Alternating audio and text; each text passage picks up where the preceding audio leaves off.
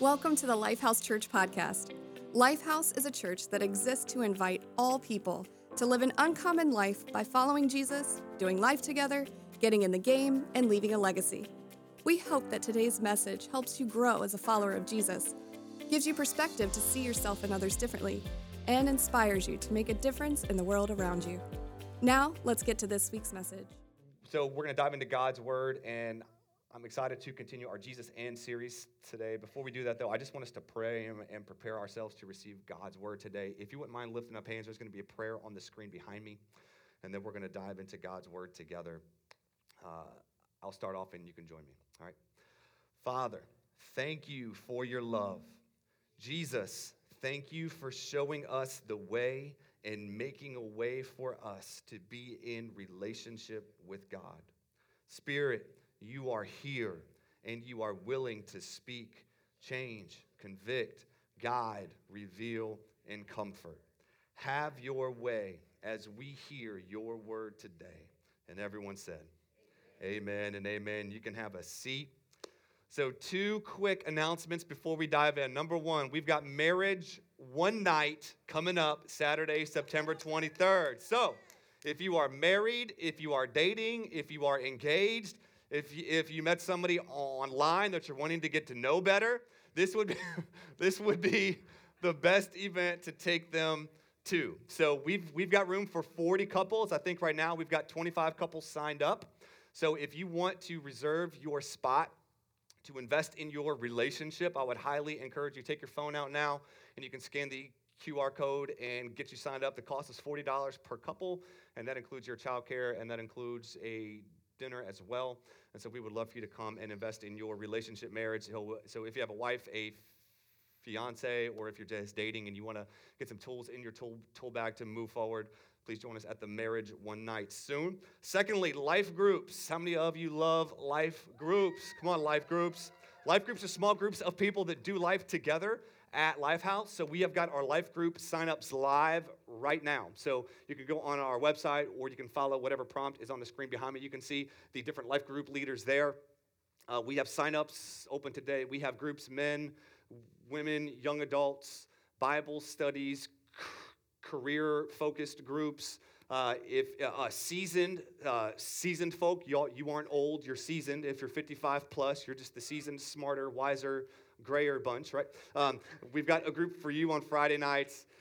We've got something for pretty much everybody. So go and find a group for you, and let's do life together as part of the uncommon life that Jesus calls us to.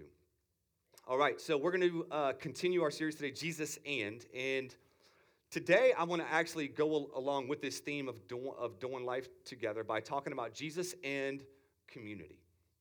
Jesus and community. And by community, I mean one of the values we have at our church is doing life together. Is there anything more challenging than as a church than doing life together? I think if there was any season that exposed how ununified the church was, it was 2020. Anybody remember 2020? Something called COVID. But while we have a global lockdown happening, we also have a presidential election. We also have George Floyd. There were multiple events that happened at one time, because here's the thing, pressure is a revealer. Pressure reveals what's there. That's why when Jesus said, the storm will expose what you're built on, right? That's what storms do. Storms expose the strength or weakness of something. And in 2020, when there were storms that were happening culturally, it showed the lack of unity and relational foundation in the church. Why? Because people started to split and divide over everything. Masks, no masks. Church gathering, no church gathering. Racial justice, no racial justice. You voting for Trump, you're canceled. You're voting for Biden, you're canceled. You know, it just became this absolute incredible division that exposed the struggle it is for even Christians to do life together. So that's what we're going to be talking about for the next 2 weeks. So next week is our 6th church birthday. Come on, somebody. church for 6 years. We always celebrate our birthday the third weekend in September, so we're going to be celebrating the fact that we are turning 6, so I've got a special message planned for that. But then we're going to come back to Jesus and community the 24th. So this is going to be a 2 or 3 part series looking at the challenge of doing life together, the challenge of being in community, but actually how it's God's idea. And that's what I try to do whenever I preach. I could easily cherry pick the Bible to say what I want it to say. A lot of people are good at that, right? Where you can pick a verse, you can pick a scripture, you can pick a concept, where you can go to the Bible and find what you want it to say, instead of just opening the Bible and saying, what actually does it say? And if something is going to change, I'm not going to change God's word to fit what I want it to say. If anyone's going to change, I'm going to change so my life can line up with what Scripture says. And that's one of the big dilemmas we have in our culture, is we go to God's word already knowing what we want it to say. So then we go and find scriptures and things to find. But one of the things I do whenever I preach is to help connect themes in the Bible. Because there are themes. There are things that go from creation, Israel, to the life of Jesus, and then to the church. And this is what I try and find. I try to connect anything I preach on. Number one, we have to start with God, right? We have to start with God. Like, does this originate from who God is and what God asks of us? Secondly, what does it look like when we get into when God formed a people, Israel, right? Because that's really what the Bible is. The Old Testament is pretty much a story about how God was trying to take a people that was in slavery, calls them out, and tries to shape and form them to be a nation that resembles himself. And that's why the Old Testament is messy. That's why you go into the Old Testament and you're like, I can't believe that's in the Bible. Because what I love about the Bible, it doesn't hide its heroes' faults. It doesn't pretty up characters. It doesn't pretty up the situation. God doesn't take the Bible and pretty it up the one thing the Bible shows us is how messy life is. It's how messy it can be to follow God.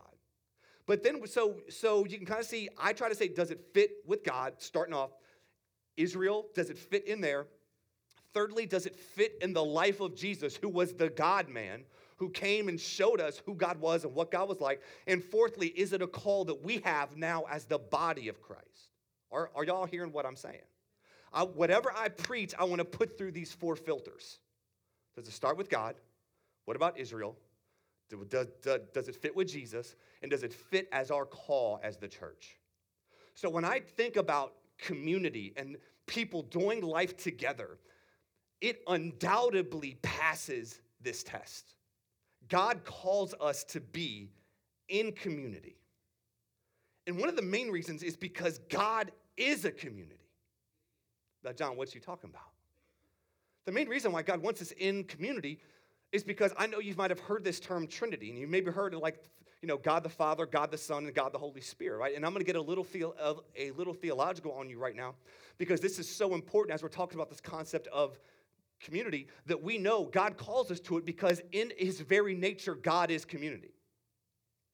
That God is one, yet God is 3. This is what the Trinity is.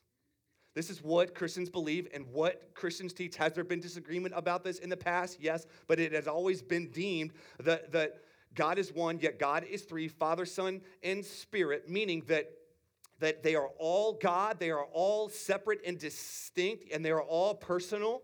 And so God is 3, yet 1. So God doesn't just call us to community. God in and of himself is community. What does that tell us? Number one, God wasn't lonely when he created us. Because some people can think God was so lonely all by himself and he just needed people to make him not feel lonely. God did not need people. He didn't need a headache. God did not need a migraine. When God created humanity and people, he wanted that to be the overflow of what he, in and of himself, and the Father, Son, and Spirit were experiencing. We were created as the overflow for him to pour his love and his goodness and his character and his nature on to us. So God, we can see, and I don't got time to do a full Trinity dive, but I want you to know, you could even see this in the Bible. It talks about, when you baptize in the name of the Father, the Son, and the Holy Spirit. You can see Paul, he's talking about the love of the Father, the brotherhood of Jesus, and the indwelling of the Holy Spirit. You can see the concept of the Trinity all throughout the Bible, that God is three yet one. And why is this so important? Because if God was not three yet one, number one, he could not be love.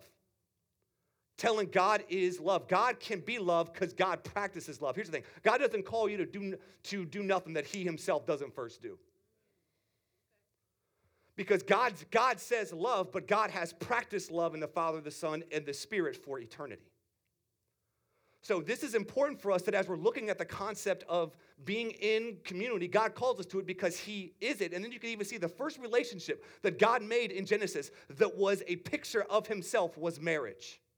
And what is ultimately marriage? It is two becoming what? One. Sound familiar? Two separate people, unique, distinct, separate, yet coming together to be one. Marriage is a picture of God. We need to find a higher purpose for marriage, y'all.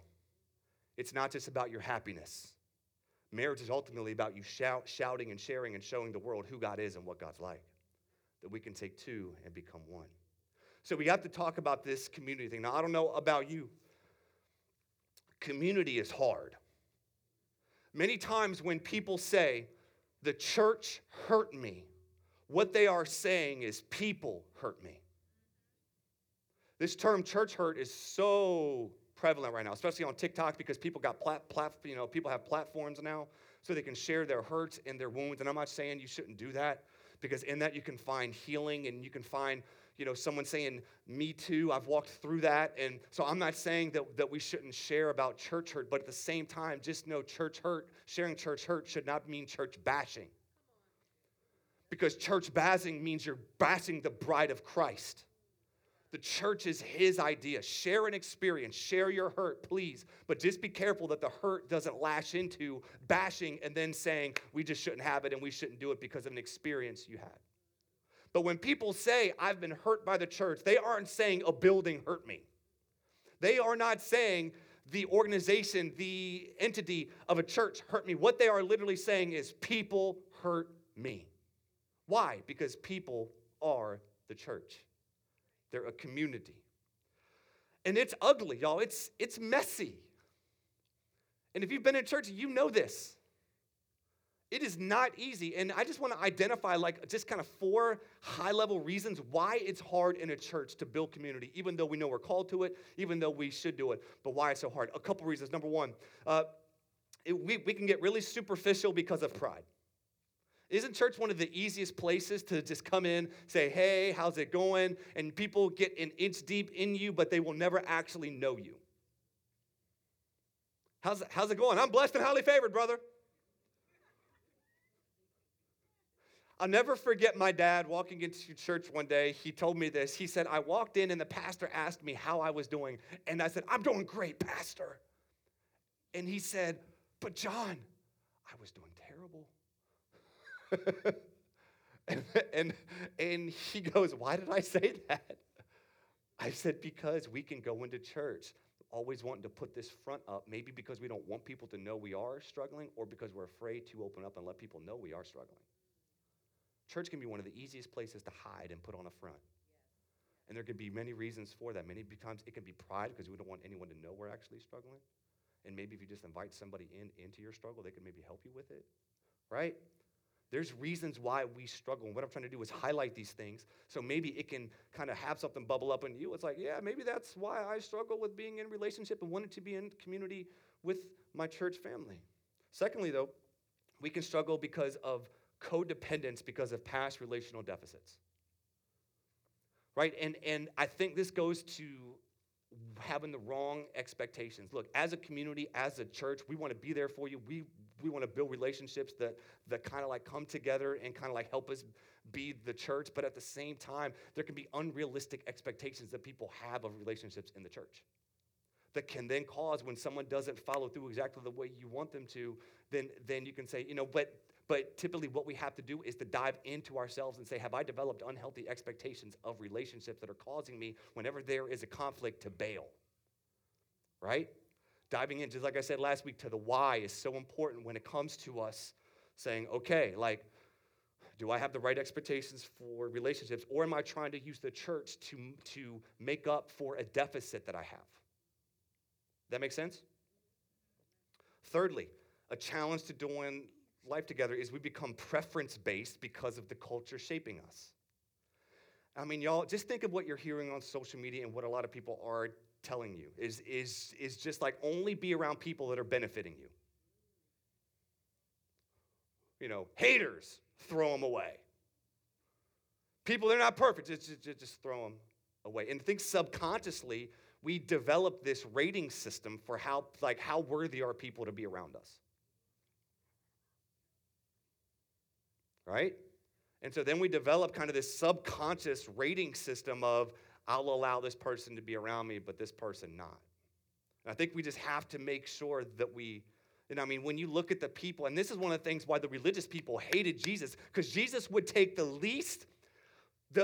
people in society that were the least valuable in the Pharisees' eyes, and he would elevate them to be the heroes of his story. You remember the Good Samaritan? That would be, I can't even describe to you the cultural implications of Jesus saying to Pharisaical Jews, Good Samaritan.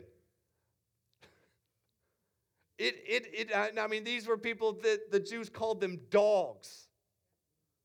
Jesus took a child and he said the kingdom of God will be given to those who become like children. Jesus went and exalted women and called them disciples and let him follow them. Rabbis in that day, they didn't have female disciples. Jesus would go and dine with sinners. It was this kind of heart and mindset that ticked the religion, and that we just have to make sure that we are not labeling people, that we got the right labeling system, that we know who is not just important to us, but ultimately who is important to God. Another challenge is we can isolate because of past relational hurts or fear. And this is one of the main challenges we have, because people in a church, like I said, it's easy for us to go in a service. I remember one time I was talking with this person at my last church. It was a pretty large church, and I remember asking them, so what's the deal, man? Like, you've been coming a year, and they're like, yeah, I just love the fact that I can sneak in here. I can get the word, and I can get my worship in, and then I can get out. Right? And some people love that. They just come and get the word and get the worship, and then they out. Because it's like they don't want to be with people. They don't want to be known. They don't want to be valued. They don't want to be seen. And I'm not saying that maybe you need to see, because some of y'all are some professional sneaker inners to church. Some of y'all have been like, I've been coming for months. And all of our staff is like, we don't even know who these people are. And they'll be like, yeah, I've been sneaking in. Y'all know who you are. We're going to find you. We're going to get to know your name at some point. And you might need a season of that, but at the same time, I just don't think that that's what God had in mind for you. And really, at the end of the day, let's just be honest, community is hard. But I feel like I've said this at our church a whole lot because I think we need perspective on it. You got to choose your hard. Like, working out's hard, but not working out can be real hard. Marriage is hard. Divorce is hard.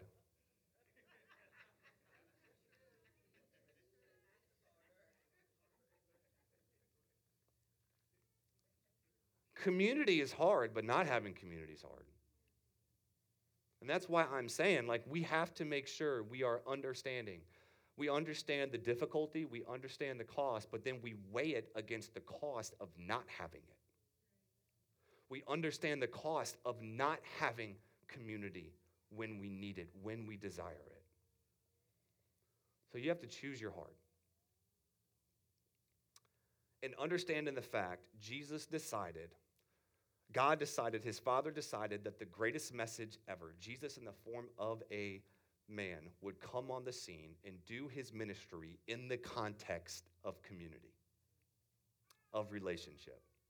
So I think it would be wise of us as we're talking and looking at and wanting to be a church that is a community of people following Jesus together, that we look at how Jesus did community. And we say, are there things we can learn and grow in individually and corporately to help us actually see this model?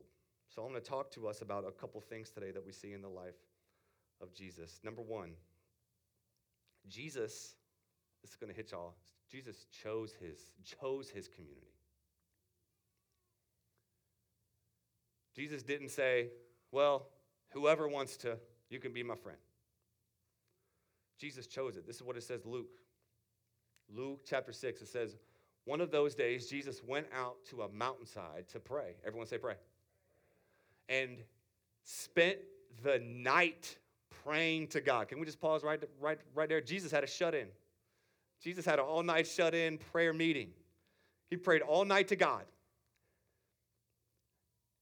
It says, when morning came, he called his disciples to him and chose, everyone say chose 12 of them, whom he also designated as apostles. Simon, whom he named Peter. Don't you love how Jesus can just like rename people? Hey, bruh, I know you Sam, you gonna be Ricky. You know, it's like his brother Andrew, James, and John, and Philip, Bartholomew, Matthew, Thomas, James, son of Alphaeus, Simon, who was called the Zealot, Judas, son of James, and Judas Iscariot, who became a traitor. I think it's very important, though, that before Jesus chose those who were going to be the closest to him, he spent a credible amount of time in prayer. Have you even prayed about who you should be doing life with? Because many of you just let it happen by chance. And then you are wondering why maybe some of the habits you haven't developed where they need to be. Maybe some of the vibes you're feeling, you're wondering, why do I feel that when I'm around them? Why do they influence me to say that and do that and watch that and laugh at that and go to that? Is this really God's best for my life? And so I think we have to know that you have the power of choice, family. And you have the power of choice not just to choose a church home, but even to, in the midst of a church home, what your smaller group of people look like. Choosing is not bad. Jesus did it. Now, I think it's important. Jesus did not choose, like, you don't see really, I mean, sometimes he did, but you can see him at times like, it's like, I'm only going to be friendly to these people. No, it's kind of like you can't choose who you're friendly to, but you should prayerfully choose who you're going to be friends with. You can't be like, well, I prayed about it, I'm not called to be friendly to you. No, that's not the way this thing works. We're not trying to take it out of context here. But, yes, like we are called to be friendly, but the truth is we cannot be friends with, no matter how much Facebook says you got 5,000 friends, they ain't a friend. They could be a stalker. Right? Like we have to make sure that we adequately know. Because here's the thing. I think Jesus chose 12 because he had a limit. I mean, how much of our life can get out of whack whenever we try to be deep friends with everybody? And it's not that you're not able. It's not that it's just, I mean, even Jesus had 12. Even in the 12, he had 3 that he was closer to. And even in the 3, he had 1. His closest friend was John.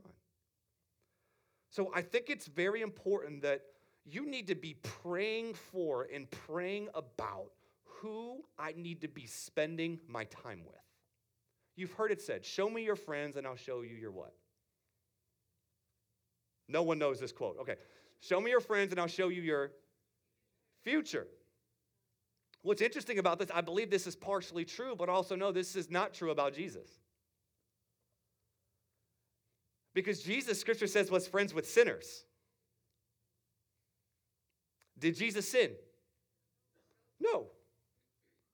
So Jesus was friends with sinners, but Jesus never sinned, So Jesus' friends always didn't show him his future. Now, there's this weird paradox we have to follow, this tension we have to manage as Jesus followers, where we don't say, you're a sinner, I'm not going to be friends with you. Because I prayed about it, and it's like sometimes you'll pray and God will tell you to be friends with somebody who was not a follower of Jesus. And many times the reason that happens is because God is calling you to reach them. He's calling you to be an example to them. He's calling you to not be the influenced, but to be the influencer. And that is why Jesus could go into functions with sinners and be hanging with sinners, but the sin did not get on him. It's because he had developed himself strong enough to go into environments and not be influenced, but to be the influencer. There was something unique. There was something intriguing about him. There was something that drew people, that made them ask questions, that drew him to his teaching. You even see Luke chapter 15. One of the amazing things about that scripture, before Jesus dove into the parable of the lost sheep, the parable of the lost coin, and the parable of the lost son, is it says sinners were gathered around to hear Jesus teach. Every time I read that, it makes me want to cry, because I'm like, do you know what that showed me? I don't think Jesus was saying, you suck, I know what you did yesterday, and all of this stuff. People were intrigued by him. There was this factor to him of like, he's got this nature to him that, yes, he is teaching with power and authority and healing and casting out devils and doing these things, yet he wants to be around me. And so we need discernment as followers of Jesus when we're looking at community. Yes, we need friends where you might be in a season of development where you are not strong enough to be the influencer. You are weak and you'll be the influenced.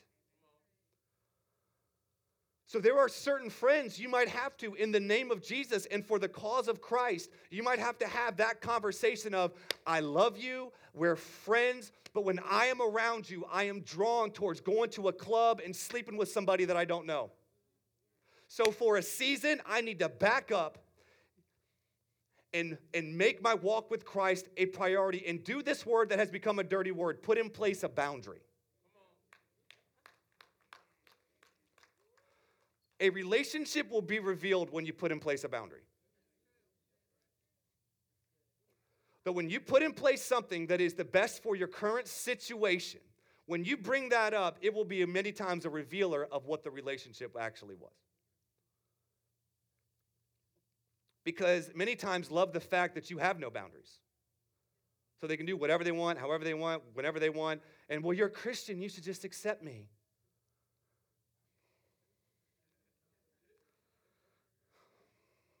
Sometimes a boundary is the most loving thing you can do. Because you just allowing it is actually enabling them to continue in foolish, harmful behavior. And sometimes for their good, you have to say, hey. And so what I'm saying is, are y'all seeing this tension that we have to follow? That you choose your community. Sometimes God will draw you towards someone that is not saved, but it's probably only so you can be the influencer, not the influenced.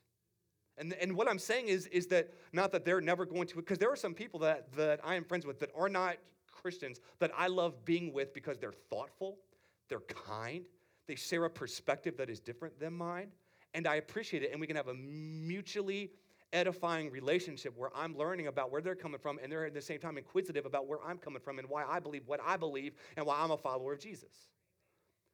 So community requires discernment.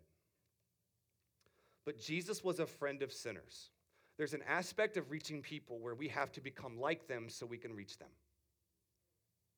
This does not mean sinning, because this was happening in the church in Rome. This is wild, right? So you had people in Rome that were sinning, thinking, God's full of grace. I can sin a lot. He'll just pour out more grace. This is a great equation for me.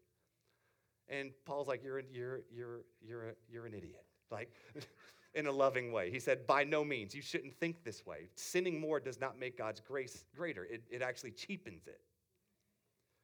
And so we have to have this mindset of like, we cross lines into people that are not followers of Jesus and in some ways become like them so we can understand, so we can advance. And this is what Paul did. This is what Paul got bashed for, 1 Corinthians 9.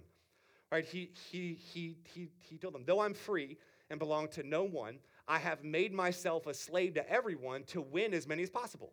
To the Jews, I became like a Jew to win the Jews. To those under the law, I became like one under the law, though I myself am not under the law, so as to win those under the law.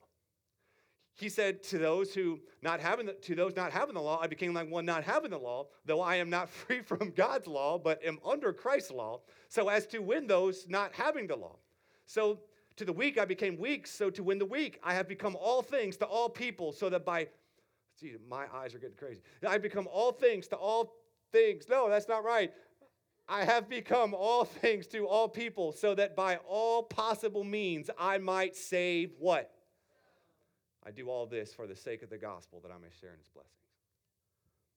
There is this nature that as we're doing community inside the church, but especially outside the church, we have to realize that in some ways, as we find a community that might have a common interest, a common whatever, we can go into that knowing that since in some ways we are becoming like them, we have a better opportunity to reach them.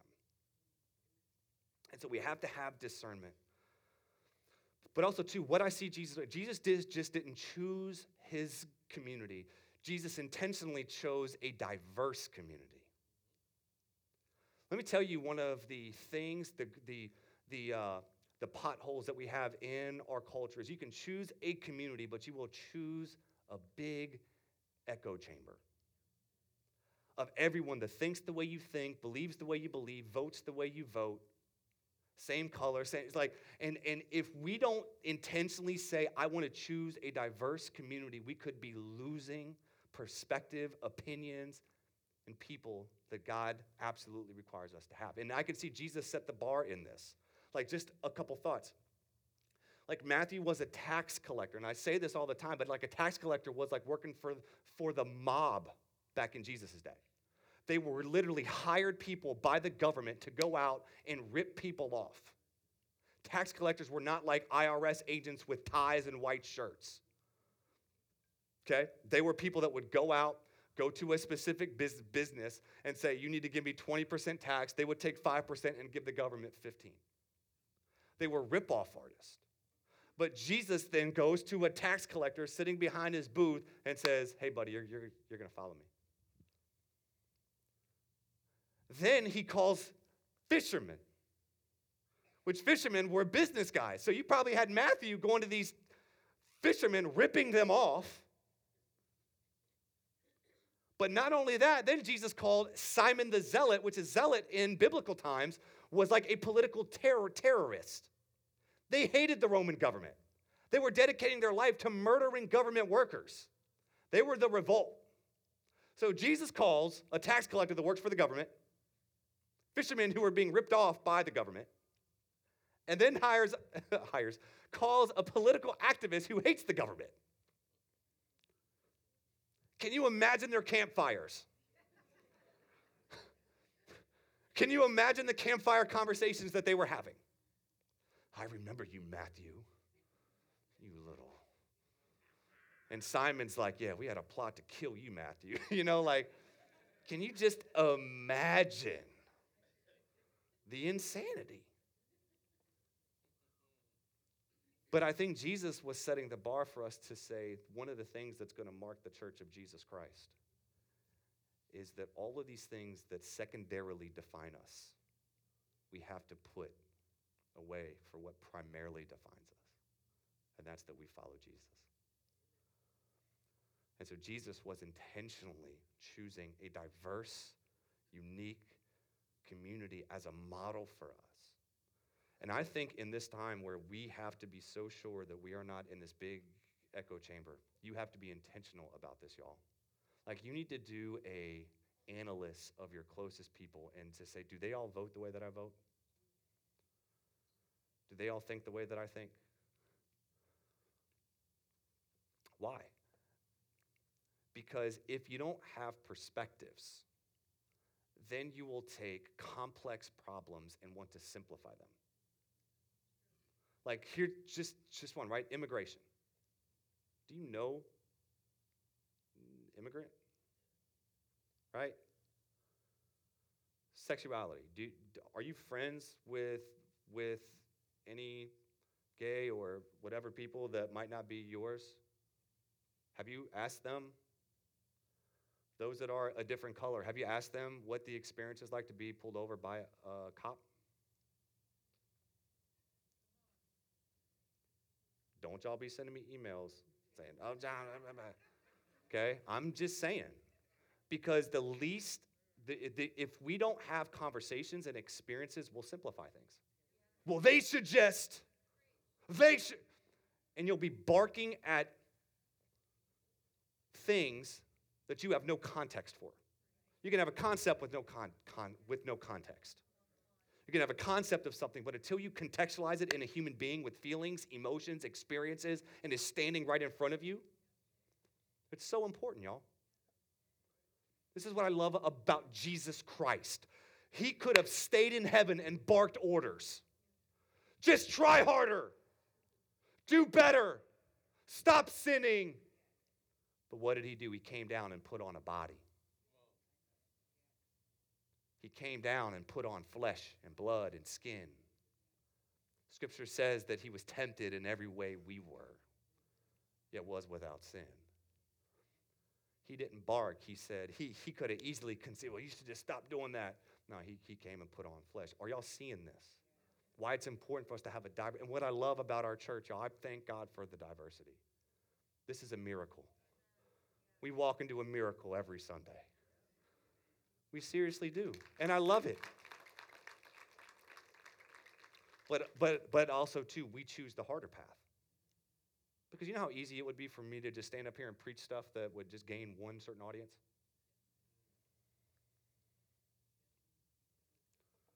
But no, heaven's going to look like this when we get there. And we're going to create a place, a safe place where, do you know what? We're going to have some tensions that we have to work through as a community. But it's those tensions that are going to build us to be more like Christ. All right. Next, Jesus' community, not shocking, wasn't perfect.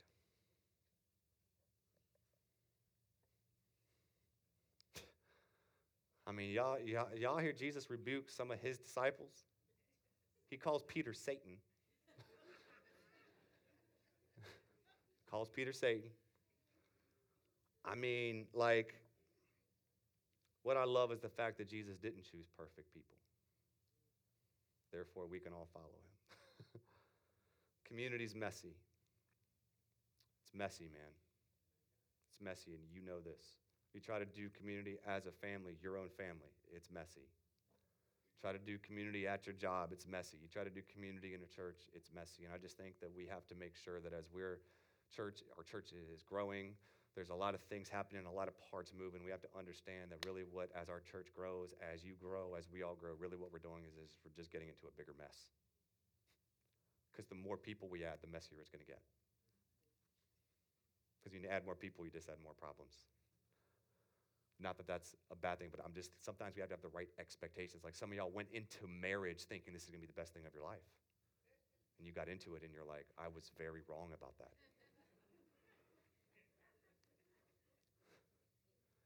Right? Expectations, right? Like here's the thing, relationships are not just for your happiness, they're for your holiness.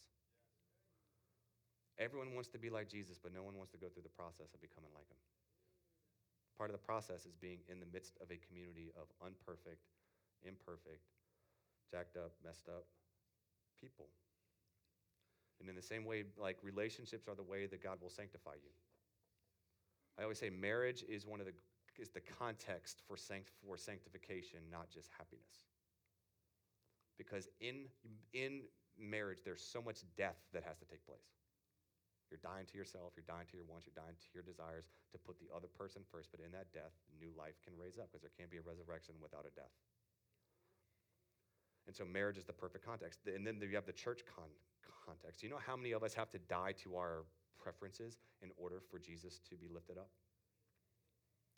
Your preference of comfort, your preference of being a consumer, your preference of wanting a certain style of worship music, your preference of wanting me to not preach for 10 hours every Sunday, your preferences of all of these things. We all have preferences that we come together as a church, and if we are going to make it work, then in some ways all of our preferences have to be put to the side so we can see the mission, which is the church doing the Great Commission, moving forward.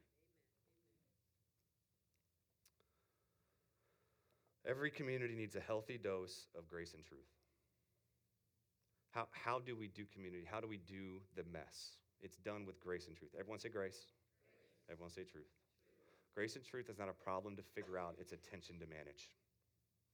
Because there are going to be times in our church we have to know people need grace. Then there are times we have to know people need truth.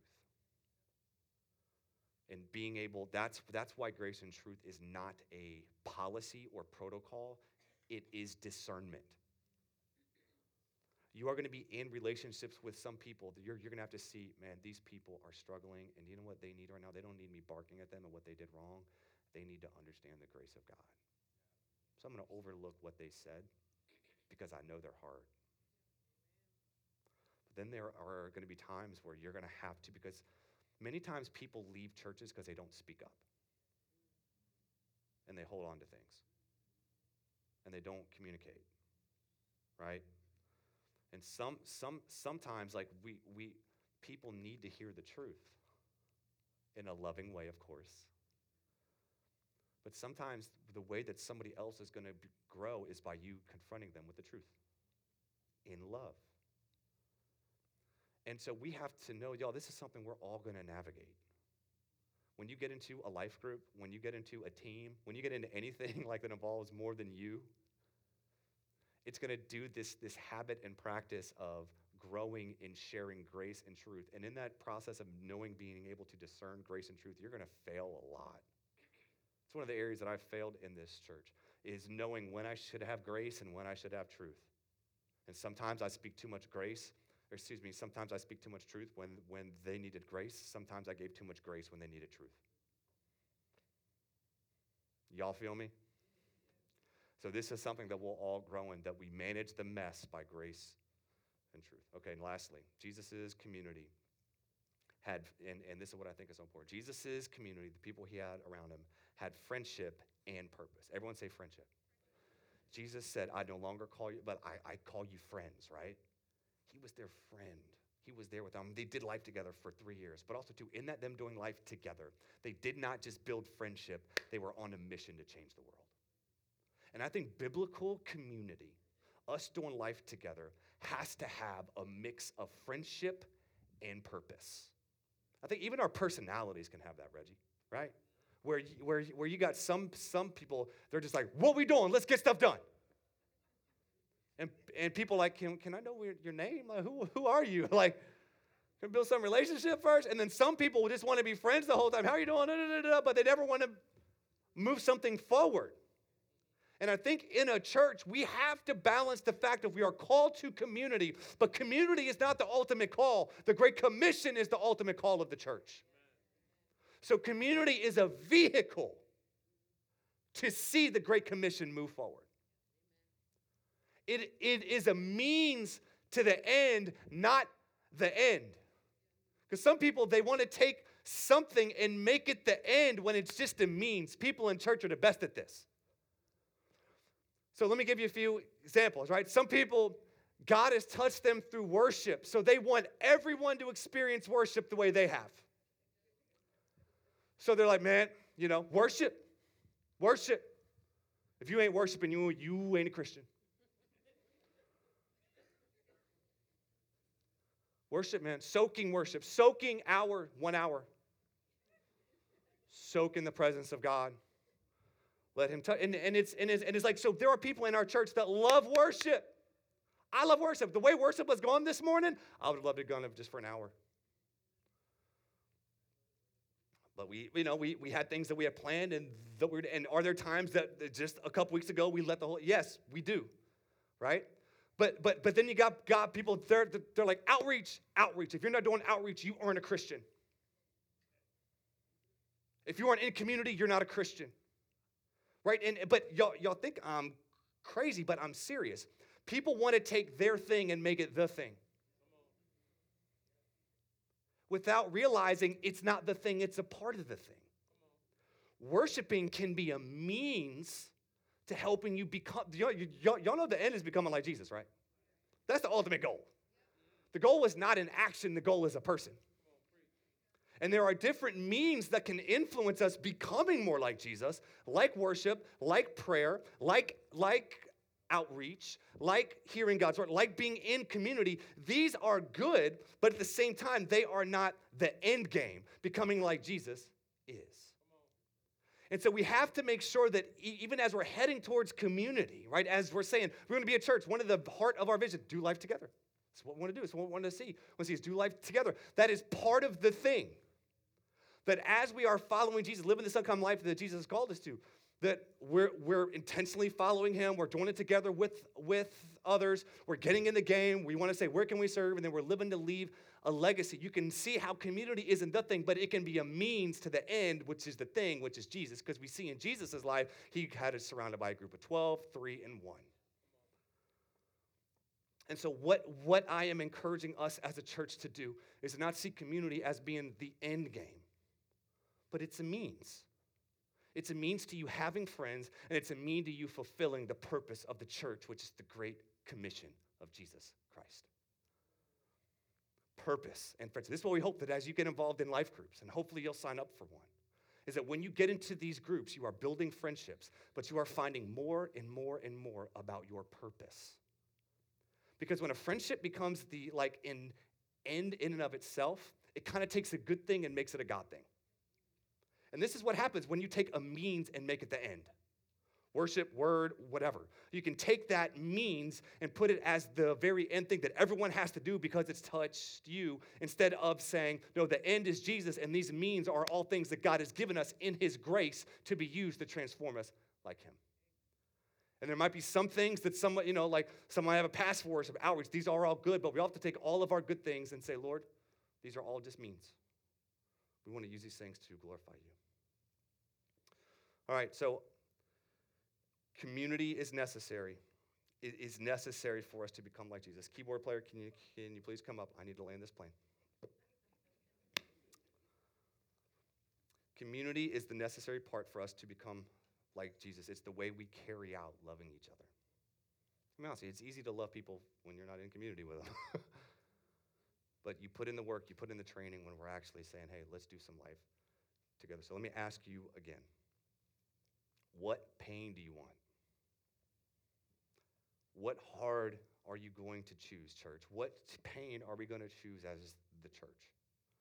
Are we going to choose the pain of being in community and striving for community? Or are we going to choose the pain of saying, I'm going to sneak in, do my thing, and leave? Now, listen, I'm not judging anybody when I say that. All is you have to discern even what season you're in. Because some of you, you're in a season of God doing some deep work in you, and you're like, you know what? I might need a season of being kind of by myself right now. And y'all, it doesn't say anything we ask you to do here, there is no forcing or have to. We want the Holy Spirit to give you a 1-2. Wow. That was spiritual, wasn't it? Some spiritual stuff right there. You know what I'm saying? Okay, all right, yes. Sounds a little better.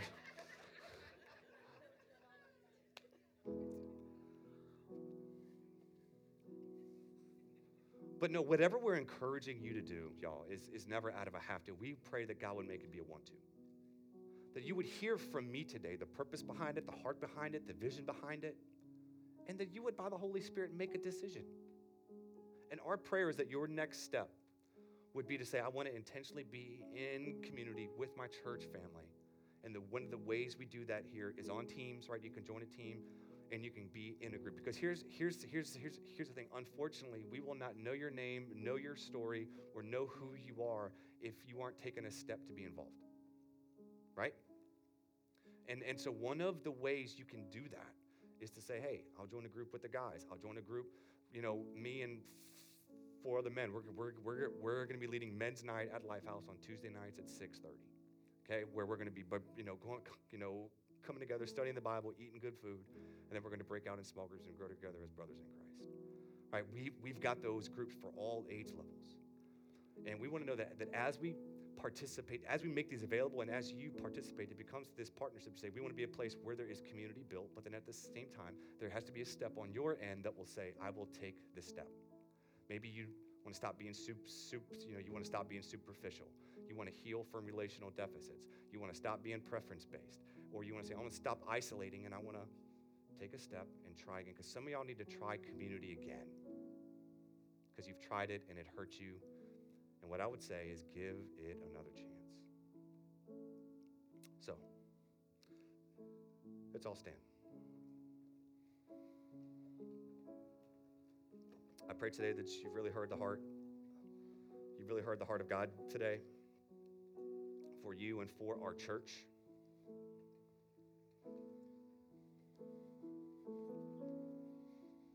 And that you would prayerfully today choose in your heart first to be in community. And before we receive communion today, I want to invite you to be a part of God's community. Just with every head bowed, every eye closed, let's just spend some time with the Lord today before we receive communion together. And,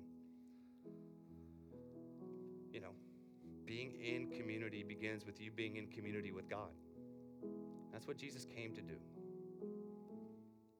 He came to make a foreigner a friend. Those who are far off, he came to bring close. And I just believe right now, before we receive communion together, even one of the things the scripture tells us to do before we receive communion together is we examine ourselves to see if we're in the faith.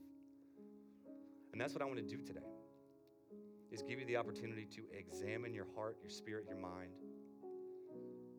Say, where do I need to ask the Lord to forgive me? Maybe you have prejudice in your heart. Maybe you do have in your heart the way you see people. Maybe you label them. Maybe before we receive communion today, maybe you need to ask for forgiveness for that and ask the Lord to cleanse your heart, to purify your heart. Maybe today you've never made a decision to follow Jesus. You've never accepted the invitation from Jesus to be a part of his community in heaven. He wants to know you. That's why he came. And so I just want to invite you, if you've never said yes to following Jesus, and when we say yes to following Jesus, it's like that you've made a conscious decision to say, Jesus, I'm going to follow you. I receive what you did for me on the cross in my place and for my sin, and I want to follow you. If you've never made that decision today, I just want to invite you to do that. With every head bowed, every eye closed, if that's you today, and we don't make a big show out of it, but it helps us to know who's doing it. Maybe you've followed Jesus for a long time, but you know you're not following him. And maybe today you just came in here just off the cuff and you're here and you can feel the Holy Spirit saying, no, it's time to come home today. Just with every head bowed, every eye closed, if that's you, if you want to receive the Lord today, you want to be a follower of Jesus today, I just want you to take your hand and lift it up on 3. Ready? 1, 2, 3. Anyone here today? Thank you. Thank you. Anyone else? Anyone else? It's hard to see here, but I'm going to trust that the Lord's moving. And I just want to invite you, if you raised your hand today, I just want to invite you to say this prayer with me. I just want to lead you in prayer. I want to take your hand and put it in Jesus' hand. But I'm going to ask everyone here if we join in with those that had their hand raised or maybe didn't have their hand raised, but maybe they're making a decision in their heart today. Could we just pray this prayer together? Can we say, Jesus, thank you for making a way to be in community with you. I receive the invitation. Thank you for choosing me, loving me, forgiving me. And Jesus, in response, I give you all of me, the good, the bad, the ugly. Jesus, I will follow you for the rest of my life, all of my days. Amen. Thanks again for listening to this week's message. And if today's message helped or inspired you, feel free to share it with someone. If after today's message you have questions, need help, or just want somebody to talk to or process with, Just shoot Lifehouse a text to 757-690-2401. For more information about Lifehouse, you can visit us at lifehouseonline.church. That's lifehouseonline.church.